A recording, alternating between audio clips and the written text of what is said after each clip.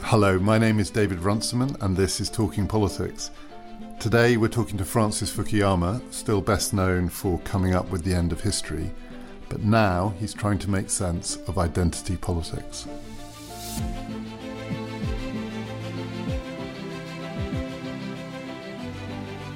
Talking Politics is brought to you in partnership with the London Review of Books, the magazine that publishes its political analysis in between essays on art and history, philosophy and technology, Princess Margaret or the Garden of Eden. Visit lrb.co.uk/talking for a reading list of similarly eclectic pieces to accompany today's episode, and a special subscription offer for Talking Politics listeners. 6 months of the LRB for just £1 an issue. We recorded this conversation a couple of days ago in London, part of our tour of small podcasting rooms. We did this one at the New Statesman. We're very grateful for that. Francis Fukuyama's book is called Identity, Contemporary Identity Politics and the Struggle for Recognition. And he is taking on some of the really difficult issues of today. But I started by trying to make the link back to the end of history and talking to him about recognition. You've been writing about this theme for a long time. Let's call it recognition, the recognition of dignity as being a huge driver of how human beings behave, and it's there in the end of history in The Last Man. Mm-hmm. And in that account, it is one of the great advantages of liberal democracy that it provides suitable channels for human beings' desire for recognition. And in the last 25 years, it clearly has continued to provide that, but that relationship has become much more fraught. And this book is partly about how fraught that relationship is in various ways. Is it recognition that has changed and what we mean by recognition, or is it liberal democracy that's changed in that 25-year period? I think that, in a way, both of those things have happened, and it depends on what countries you're talking about. One of the things that's happened in Eastern Europe, for example, where you've had the rise of populist parties driven by resentment, is that I think the kind of recognition that a liberal democracy provides, which is basically recognition of your rights as a citizen on an equal basis, has become less important because you have a whole generation that's grown up after the fall of communism, and they don't have this experience of living under an authoritarian regime that doesn't recognize that basic human dignity. And then they can go on to worry about other things like the EU or immigrants or losing their culture. I think that the economic changes that were set off by globalization has also triggered a downgrading of the status. You know, we've talked a lot about the working class in many rich countries and how they've lost jobs and income. But the problem is that it's not simply a economic phenomenon, it's a cultural phenomenon, because when you lose a job, you also lose the status that goes with it. And society seems to be telling you that you're worth less than you were, or that your father was. And that, I think, is really one of the drivers of a lot of the populism, that these people feel that they used to constitute the national identity of their country, people like them, middle-class people that were hardworking and raising families, and all of a sudden they're seeing that that status has been taken away from them. And that, I think, accounts for why a certain kind of recognition demand has been made. A lot of white working-class citizens in developed countries feel that the elites really don't care about them and haven't taken their problems seriously. So I think it depends on the part of the world you're in as to how it manifests itself. In the end of history, in The Last Man, one of the things that you say, and you'll correct me if I've got this wrong, but there was a danger that people would seek recognition outside of politics. You kind of imagined a possible future where, for want of a better word, liberal democracy becomes a bit boring. And one of the examples you give of that is European EU-style politics. And you say in this new book, you mentioned Donald Trump appeared in that book too, as an example of someone whose desire for not just recognition, but forms of sort of domination as well, would be channeled outside of politics. Is one of the things, and is it a surprise to you, the extent to which this is all being channeled through politics? Well, I guess it shouldn't have surprised me. So the argument I was making was that one of the great things about a capitalist economy is that you can become really big and recognized and still do things that are socially productive. You know, you don't have to become a Hitler or a Mussolini. You can become an incredibly rich businessman. But it turns out that these rich businessmen, after a while, just want to do other stuff.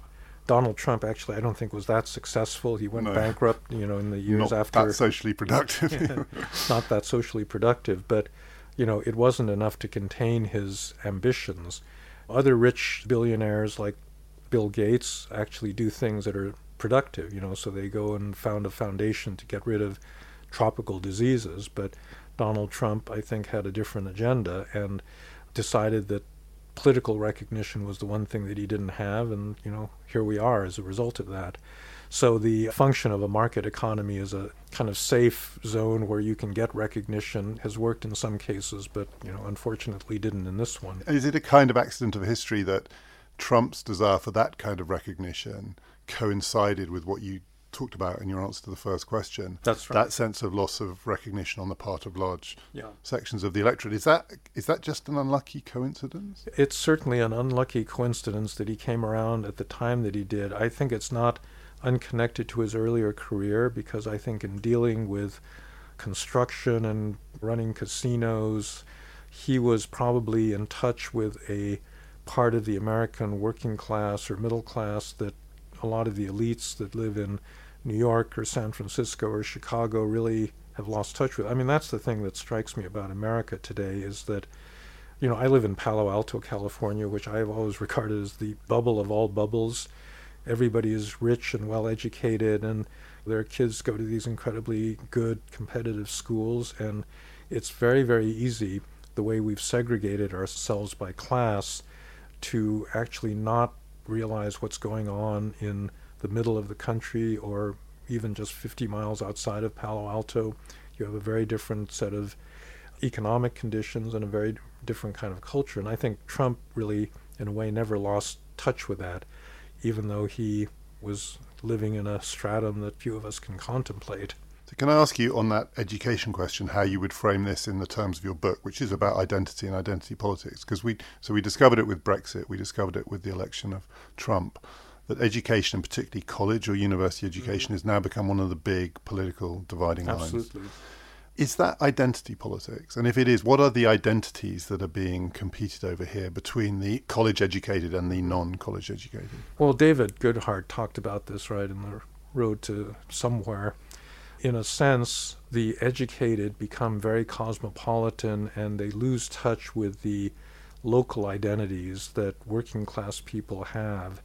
It is a distinctive kind of identity to be liberal-minded, cosmopolitan, open to different cuisines and people, and to travel and this sort of thing.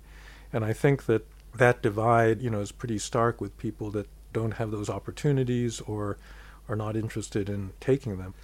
The other thing that I think is really pretty clear in the last couple of years is that resentment of those people that do have the educations and are able to take advantage of globalization is pretty pronounced, because I think that there is a sense of cultural superiority on the part of the educated that is intensely resented by the people that tend to vote for populist candidates or causes.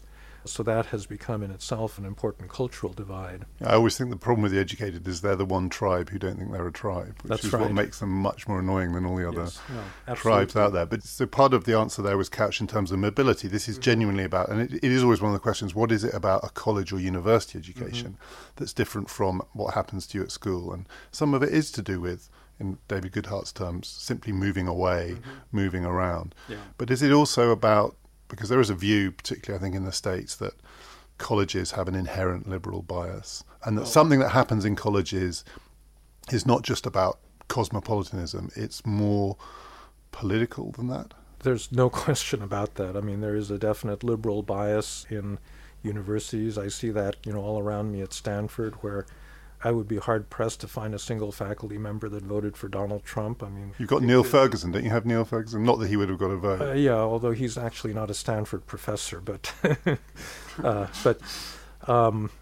Actually, I'm not a Stanford professor technically either, so I shouldn't complain about Neil. But there is a uniformity of thought in campuses that I think is rightly criticized because it doesn't reflect the actual diversity of the broader American society. Is it an identity?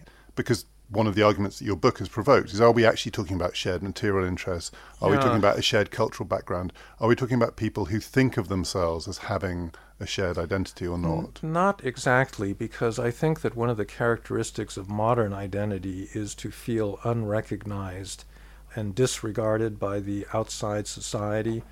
And I don't think that that is the situation of most academics. I mean, they kind of think that they're the ones that are defining society. Yeah, their problem goes the other way. Yeah, I mean, their problem is arrogance, the fact that they think they're so important. And I don't think that there are very many academics who feel that no one is paying attention, people look down on me because I'm an academic, or they completely, I'm invisible. It's that sense of victimization and neglect that really drives identity politics that's really absent. So that's the only sense in which I think this cosmopolitanism is really not an identity in the sense of the other ones. And then one of the complications with the education divide is it cuts across the age divide. So Brexit revealed that the two fundamental divisions in British society were generational, educational, and that those were bigger in that vote than class or gender or income. And age is sometimes a proxy for education because true in this country, to slightly less extent, I think, in the States, but 50 years ago, basically almost no one went to university. Right. And now we're getting close to 50%. So if you're 65 or 70 and you voted for Brexit, you didn't go to university, but you're also 65 or 70, and the two things. Is generational politics also in any sense an identity politics? Because that's the one I struggle to fit into this framework. Are the young and the old divided by identity issues? I suspect that that's not probably the most helpful way to think about this, because very few people identify with their age cohort. Maybe, like millennials kind of think of themselves as a group that has special problems that are different from people that are older than them and younger than them. But it's more often non-millennials complaining about millennials. Yeah, I mean, it's one of those identities that's much more imposed from the outside, I think, than... Yeah. In a way, they would be justified in thinking of themselves as an identity group, because I actually think that one of the biggest social conflicts we are heading towards is age-based, that essentially all of the social services in modern democracies tend to go to old people in terms of health care and retirement costs, pension payments, and so forth. And in many places, this is really undermining education and the kinds of services that young people need. So there actually is a real intergenerational conflict there, but I think it's not seeped into people's consciousness. The one thing that you said, I think, though, is absolutely right, is that education is the single biggest social division that exists in our modern societies.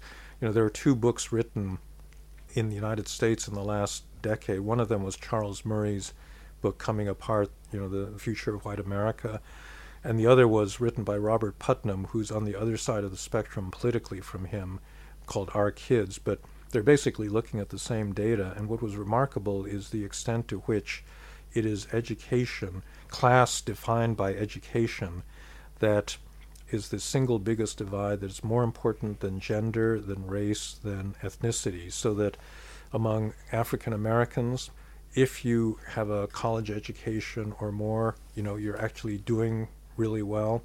If you are female and have that education, you're doing really well.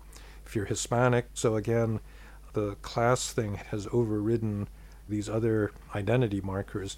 But I actually think that we don't worry enough about this growing chasm in our societies that is really based on social class and is what's driving a lot of this politics of resentment. And looking forward, is the way out of this simply to expand educational opportunity? Because one of the ironies is that we've reached this point with certain age cohorts where we are sort of 50-50 societies, 50% college or university educated and 50% not. And that is politically divisive. 50-50 is the most divided you can be. But as that generation ages and other generations come through with maybe potentially at least different kinds of educational opportunities, can you see that what looks like a stark division starts to get a little less stark? Well, it would. I think certainly that's what a lot of Democrats are hoping in the United States, that education, well, okay, let's back up a little bit. So having a higher level of education is bound to be good for everybody, right? Especially given the job losses to low-skilled workers as a result of automation and technological change. I think everybody recognizes that ultimately, the best solution to that is to give people skills that are appropriate to this kind of technology-intensive world. So I do think that, there will be a continuing emphasis on upgrading skills in education, and that, over time is going to lead, I think, to a shift in voting patterns. And the hope always is that as people age, they will retain, partly because this is about culture and identity, that they will retain political preferences rather than the more conventional view, which is when they get a house and a mortgage and a job and a family, at the age of about 40, they flip. That's the hope. That's the hope. Do you buy it? Well, yeah, I think that's an empirical question, and you would have to look at it whether it's a age cohort phenomenon, or simply a result of where you stand in the age hierarchy, because there are a lot of reasons for people becoming more conservative as they become more successful in life. I would hesitate to make predictions about how that's going to play out. There's a sort of very small indicator of this in British politics in the last two general elections, where in 2017, where Corbyn did, though he lost, he did so well. And initially it was thought because all these young people in university towns turned out to vote for him in droves. And then it turned out that wasn't the big shift. The big shift was the age at which people became conservative had gone dramatically up. And it was the sort of 35 to 45 cohort who would traditionally have been expected to switch, who stayed Labour. And then there are lots of competing accounts about why that might be. Is it the result of austerity? These are people with young children. These are people worried about housing and jobs. Or is it an identity thing? I mean, it's an educational, cultural thing. We don't know, but that in itself is significant. If 45, rather than, say, 38, is now the age at which the turn comes. And I suspect there are probably some issues where it actually won't matter what age group you're in. So, for example, attitudes towards gay marriage, that correlates really strongly with age. And in that case, I don't really see people changing their views, just because they're getting older, because I think that's kind of a social value that's become very deeply embedded, and there's no self-interest in turning against gay marriage just because you're 50 years old, whereas your attitude towards socialism or redistribution may change if you get a house and an income that can actually be taxed away. You'd have a self-interest in worrying about that. One more question on the age divide, because something I've been increasingly preoccupied with is the thought that even since you wrote The End of History, so even in the last generation, the big shift is that older generations now literally outnumber younger generations, that we've aged remarkably quickly. And it always used to be said, if only young people would vote, they would win. And now if all the young people voted and all the older people voted, the old people will win. That's right. And that seems to me potentially a really, really big shift in the history of democratic politics going all the way back. And given that some of these are really difficult material questions about pensions and they're distributive questions, does that not have the potential to that's the deep conflict that we're looking at here, which is those basic structural questions about distribution now favour the old in increasingly elderly societies. Democracy has an old people bias in it now. No, it definitely does, and that's one that's going to get much more severe. The places where this is the most pronounced are in Asia, where the fertility rates have fallen the most dramatic. Japan, Korea, Singapore. And in fact, I've heard a number of Japanese policy people even suggest something like young people ought to have 2 votes, for every single vote of an older person. Turning John Stuart Mill on his head with the idea that you stagger it but towards experience. Now you stagger it towards youth. But you have it in Europe. You have it in Italy. You have it in Greece. Southern Europe is suffering this kind of really rapid demographic shift. And I think that it's very hard to know what's going to happen with this, because no society has experienced anything like this previously in history. There have been societies in which a lot of young men have been killed off in wars, and others where you get a big population drop because of the plague or some infectious disease. That's kind of a one-time impact, and then you come back from it. You come back from it, but this one is a permanent one that is likely to get more severe as biotechnology moves ahead and lives are even longer than they are now. This is something I actually worried a lot about in my book, Our Posthuman Future, because it seemed to me that it would be extremely difficult for societies to adjust to a shift in the age distribution that put, so Italy in another generation, 50% of the population is going to be older than 65, which is a historically unprecedented, situation. We don't know what happens because it's never happened. Yeah, it's never happened before. So you can imagine a lot of different scenarios, some of which are not very pleasant because... some of which are not very good for liberal democracy. Yeah. Hey, I'm Ryan Reynolds. At Mint Mobile, we like to do the opposite of what Big Wireless does. They charge you a lot, we charge you a little. So naturally, when they announced they'd be raising their prices due to inflation, we decided to deflate our prices due to not hating you. That's right. We're cutting the price of Mint Unlimited from $30 a month to just $15 a month. Give it a try at mintmobile.com/switch. $45 up front for 3 months plus taxes and fees. Promo rate for new customers for limited time. Unlimited more than 40 gigabytes per month. Slows full terms at mintmobile.com. On a different tack, so in the book, you talk about Me Too as part of this wider phenomenon. And I know some people will think that you're not really comparing like with like. To have a single account that includes sort of nationalist resentment in Eastern Europe and Me Too as it's playing out in North America, this is not the same kind of identity politics at all. Well, it's not morally comparable at all, because I think that Me Too is really driven by this desire for equal respect, whereas a lot of the backlash politics is really resentment at lost status and kind of an unjust targeting and blaming of foreigners or liberals or other malign forces for one situation. What I think is comparable is, well, there's a couple of things that are comparable. Psychological framing is what led me to make that comparison, because I think structurally what identity means is you believe you have an inner source of dignity that's not being adequately recognized, and the reason you're drawn into politics is to get that recognition for you, or more likely for you as a member of a particular marginalized group. There is a tendency, once you frame it in identity terms, for the group identification to kind of rigidify and then turn into something that demonizes people that are not members of the group. This is something really a phenomenon on university campuses more than out in the rest of society, but just this whole rhetoric about white privilege, which is very common in university settings, that white people as a group, simply because of their skin color, are said to be privileged. And I think that's where you get unjust framing of the problem, because it turns out, if you think about inequality in the United States, a lot of white people are, it's an experience that's not the same as a woman that's under sexual assault or a black person that is discriminated against because of his or her skin color. But your membership in these large groups really does not explain or determine your life situation. So that's where I think there's also a comparability to these other earlier identity claims. You think about nationalism.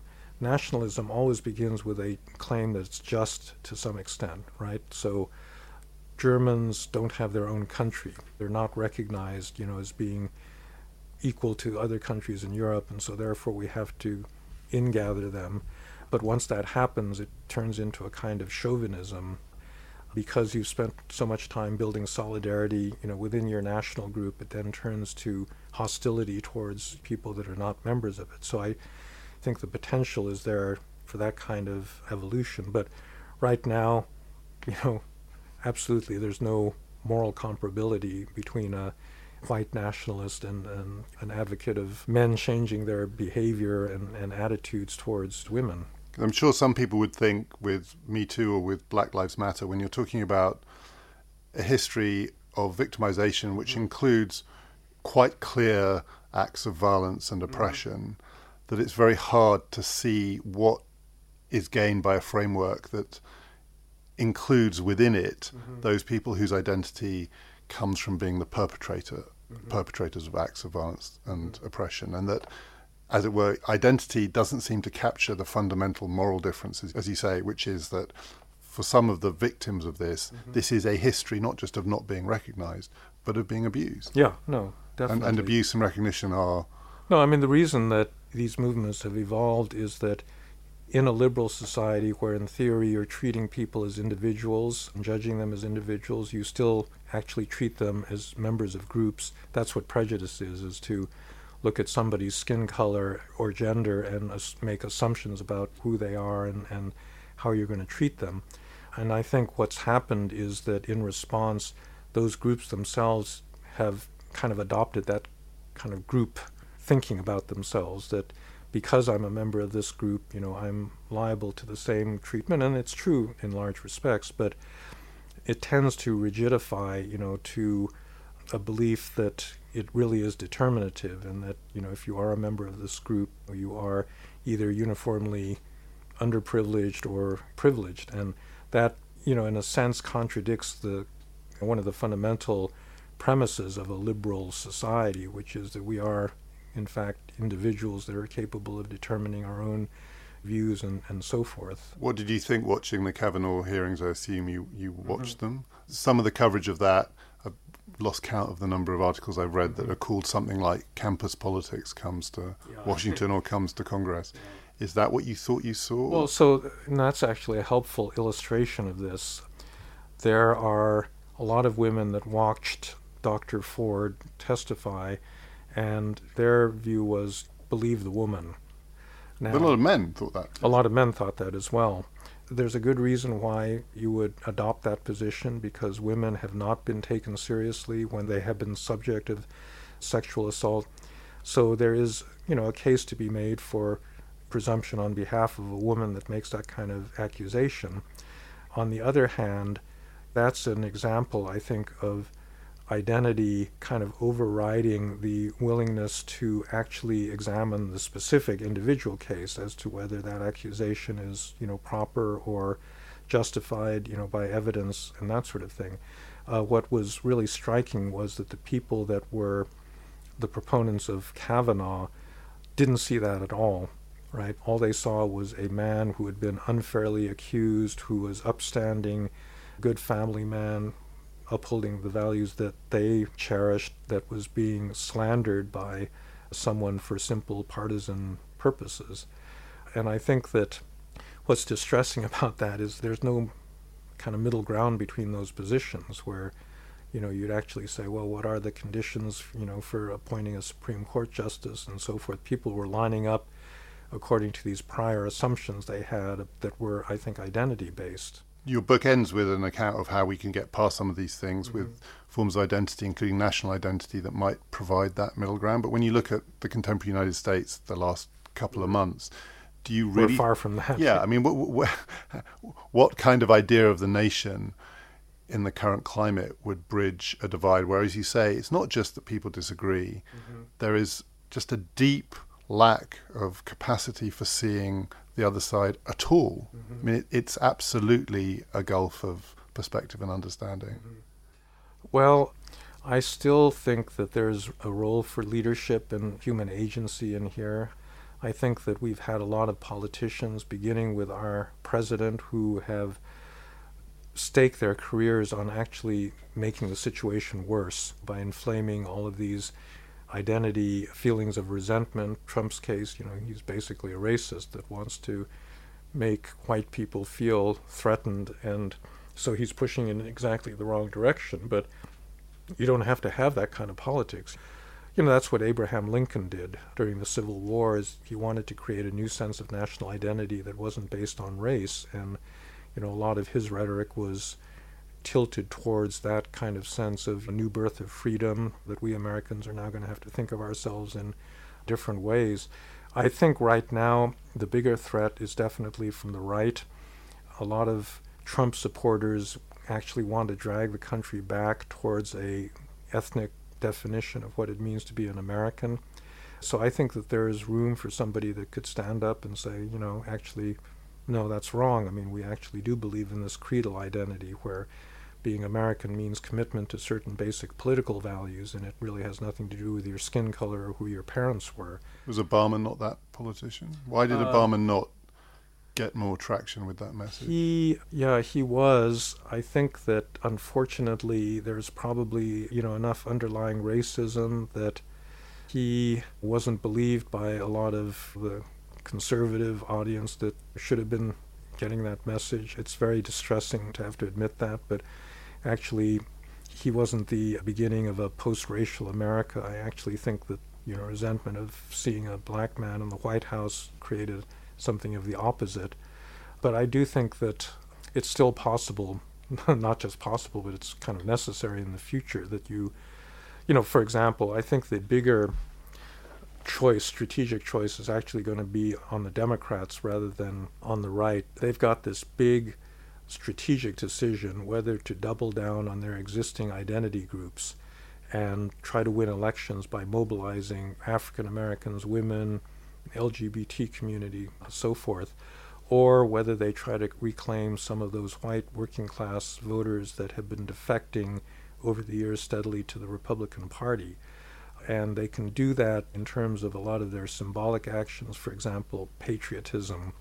I think one of the unfortunate things is that the Republicans, they've been doing this for some time, have been the ones that have been trying to monopolize the idea of patriotism. And I think as a Democrat, you don't have to let them do that. You can say, we can be proud of our country. And frankly, that's the tendency of a lot of the identitarians on the left, is to say, well, actually, no, our country's got this terrible record of racism and sexism and patriarchy, and, we don't have anything to be proud. In fact, that was an issue that came up with, I think it was Andrew Cuomo. Some Democratic politicians said, actually, I'm not proud to be an American. America was never great. Yeah, that's right. America was never Never great. mind, make it great again. It was never great. He did backtrack about 6 hours later. But this is not the way forward. But is it either or? Because you slightly couched it as an either or, that Democrats have to make a choice. So this is another. They will inevitably have to turn out voters by appealing to those identities. So I don't think you can avoid that. But I do think that you can supplement it and balance it with a sense of kind of larger symbols that can frame, the revival of a single national identity. Because again, with Obama, after all, the Obama coalition was that, in a way, that bridge. And it's not, the problem was not that people turned out in droves for Trump, because they didn't turn out was that. It was because Hillary did not attract the Obama coalition. If she had, she would be president. Yeah. Young African-American men and young women didn't vote for her. Part of the reason that she didn't do as well as Obama is that people actually associated her with a certain kind of divisive identity politics in a way that they didn't associate Obama. For example, there was this very strong sense on her part and among, I think, a lot of her most fervent supporters, is that she should be elected because she's a woman. And there's this whole subtext within the Democratic Party that she should have been elected back in 2008, but somehow this black guy got in there and stole the election from her. So now, the next time around, it was her turn to be elected. And when you think it's your turn in Democratic politics, that's never a good look. That's not good. And basically, it's an identity assertion that simply because I'm a woman, I deserve to be the next president of the United States. And so I think that Obama never really made any comparable claim on, as a black person, that it's now the turn of a black person to be president. In fact, he tried to play down race very, very strongly in his campaign, but it was much closer to the surface in Hillary's campaign. And I think people voted against her as much as they voted for Trump in many respects. Another choice that Democrats face, which has been couched recently as it's between when they go low, we go high, and when they go low, we hit them where it hurts. And it's, this is one of the genuine dilemmas of this age of politics that we're in, which is when you're confronting Trump or whoever it is, do you fight fire with fire or not? Yeah, I think it would be a disaster to go low when he goes low, because... Well, no one can go lower than him. That's part of the problem. You're never going to win that contest, right? But it is one of the conclusions that many Democrats have drawn from the Capitol hearings, that they just out-toughed us. Yeah. I think that if you look back to the Republican primaries, some of Trump's competitors actually tried to go low, and they just ended up looking foolish, like Marco Rubio. But the ones who didn't go low also ended up, they all ended up looking yeah, but, foolish. I think you you have to look actually a little bit beyond what it takes to just win the next election. You have to think actually about governing, right? And if you win by a scorched earth campaign where you demonize your opponents and you actually increase the amount of hatred and division, and then you inherit the presidency, how are you going to actually be able to turn that around and reunite everybody after you've gone low in that particular sense? So I just don't think that that's a long-term healthy political strategy. You don't talk much in the book about the digital revolution, and your point, which I completely agree with, which is this is a much longer story and a much deeper story than that. But there is, a lot of people do believe that this has been turbocharged by social media. One way in which maybe it has relates to what you just said, which is it's much harder in these fights, in this climate of instant communication, to, as it were, lose the battle in order to win the war. And no battle can ever be lost in this climate. That is part of what's driving this, that we don't just wait for the next election. We've kind of, having lost today's battle, we've got to win tomorrow's social media contest, because it's a permanent contest. And that kind of strategic thinking that you call for seems harder than ever in this communication age. The rise of digital media, it's not just that, it's many other things. So the unfiltered nature of the internet has really destroyed the factual basis for Americans actually agreeing on a lot of basic things. And I think it's unfortunately going to get worse before it gets better. I mean, if you look at this emerging technology of deep fakes, where you can post videos of people apparently making speeches that they didn't make, or saying things that they actually never said, there will be a general decline in the authoritativeness of simple factual information, because there's a lot of bad actors that are deliberately trying to promote distrust in what you see and hear. It's not just Putin. The echo chamber effect is also another one that it's suited to identity politics, because you can find, across the internet, those people that believe your particular crackpot theory. These are all big problems that we're going to face. I kind of resist this idea that, this is the end of democracy, simply because a lot of earlier communications technologies have posed similar kinds of challenges. The printing press did this, radio did this, television. And I think eventually the society kind of figures out how to either regulate it or, right now I think what you need is the return of adult supervision to the internet. Maybe the internet platforms themselves will feel under pressure to do this. Maybe people will regain a kind of sense of why it was important to have more traditional media that acted as a gatekeeper. I'm not sure really what the answer is, but I do think that this is one of the biggest challenges that we have to solve right now. In The End of History and The Last Man, democracy, on your account, liberal democracy, has two things going for it. It provides recognition and dignity, and it provides peace and prosperity. Basically, it's a problem-solving device, and it's a dignity-enhancing device. And in this age where increasingly problems seem to be either so technically complex that they stand outside of democratic politics, or so globalized and internationally interconnected that no nation state can deal with it. Something I've been thinking for a while is that the real challenge is those two things which are still there are coming apart. So it's the challenge for liberal democracy is that the problem-solving side of politics is becoming more technocratic, and the dignity-enhancing side of politics is becoming more vocal, for want of a better word. And it's the gulf between them that, as it were, your 1992 story, it's not that it's wrong, it's just that the two sides of liberal democracy are no longer the two sides of the same thing.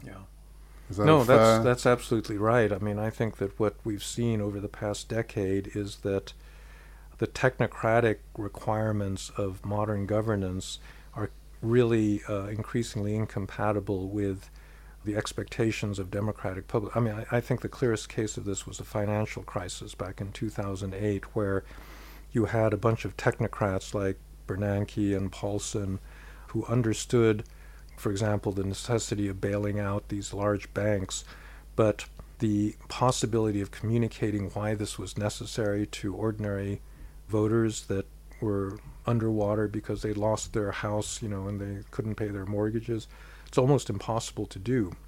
And I think that set up the conditions for the rise of a kind of Trump himself was criticizing these big banks and the impact. Steve Bannon, I think if you read him carefully, he was actually quite perceptive in understanding that this was really the beginnings of this whole populist movement that he's hoping to lead.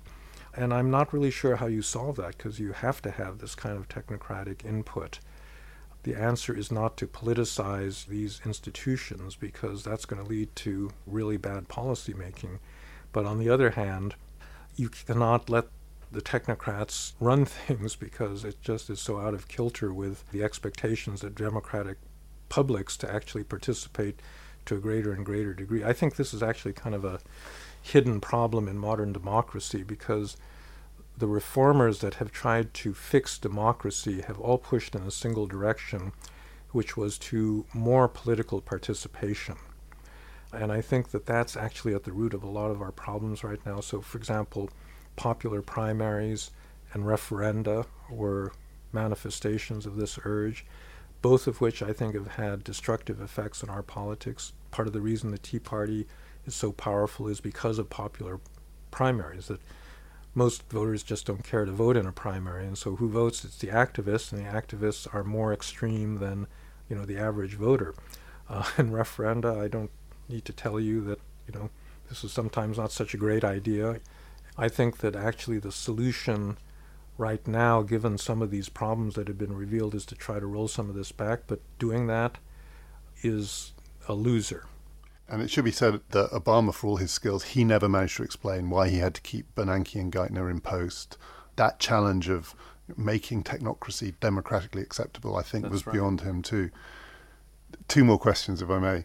I've just come back from Denmark, where I've been talking about the fate of democracy and using your line, the line that you popularised, that getting to Denmark is, in a sense, the goal of one account of social and political development, and Danes like hearing that, understandably. But Danes, like other Scandinavians, are really anxious about the state of their democracy, not least because what you describe in this book is being played out there too.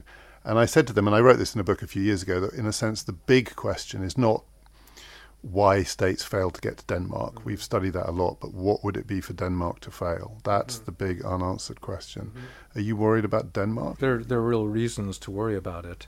I think that maintaining the kind of high-quality social democracy that they've created actually depended completely on their ethnic homogeneity. It's much easier to support high levels of redistribution if you think this is all within a large family. And, that's what Denmark looked like. It was one of the least diverse countries in all of Europe. It also helps to be as small as they are. But that's now been challenged by immigration from the Middle East and other parts of the world that are culturally very different.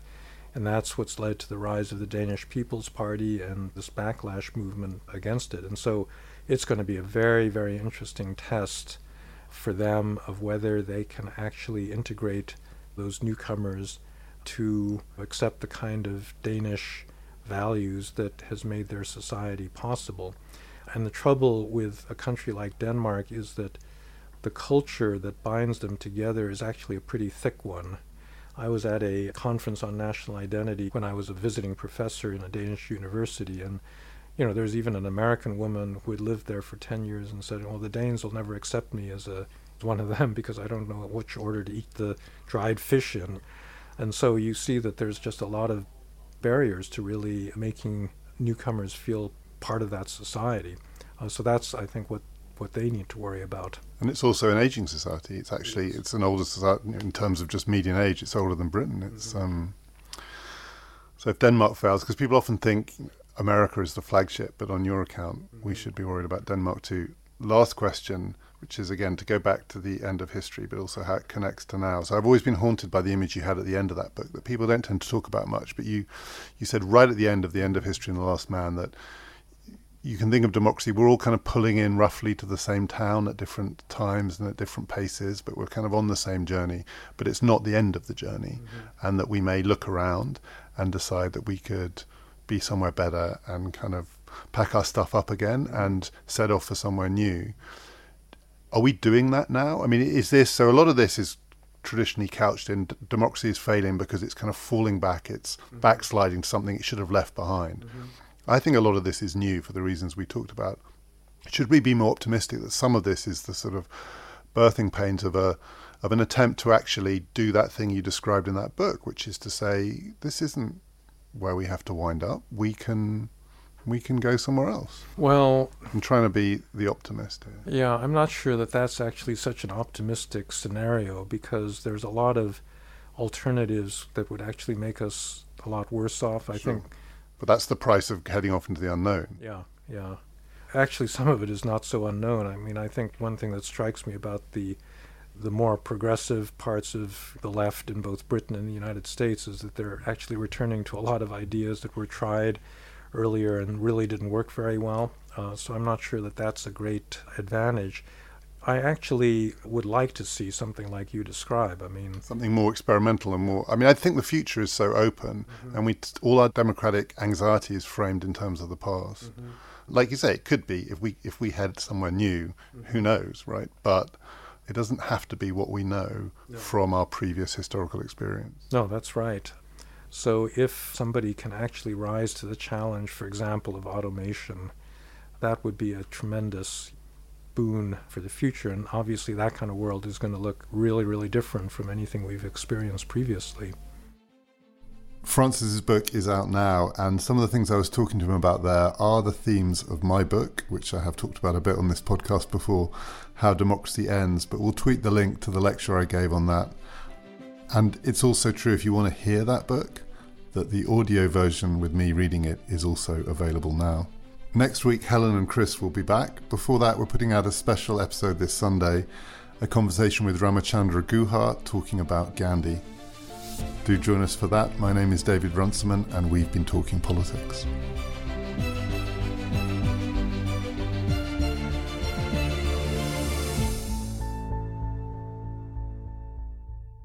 Okay, I'll do that again. Hello, my name's David Runciman. 3, 2, 1, go. Hello, my name is David... I can't do it anymore. How do I say it? My name is David Runciman. Hello, my name is David Runciman. And this is Talking Politics. Okay, 3, 2, 1, go.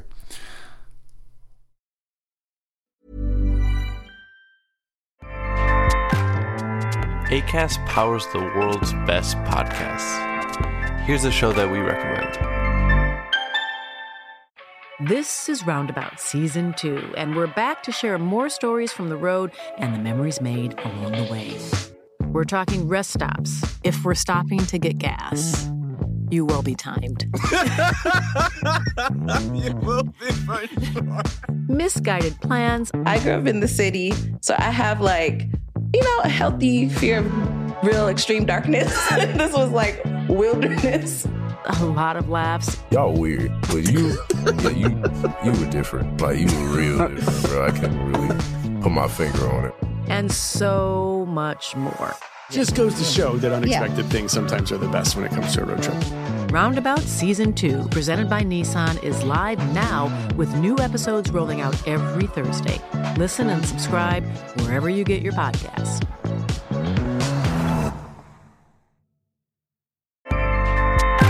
Acast helps creators launch, grow, and monetize their podcasts everywhere. Acast.com.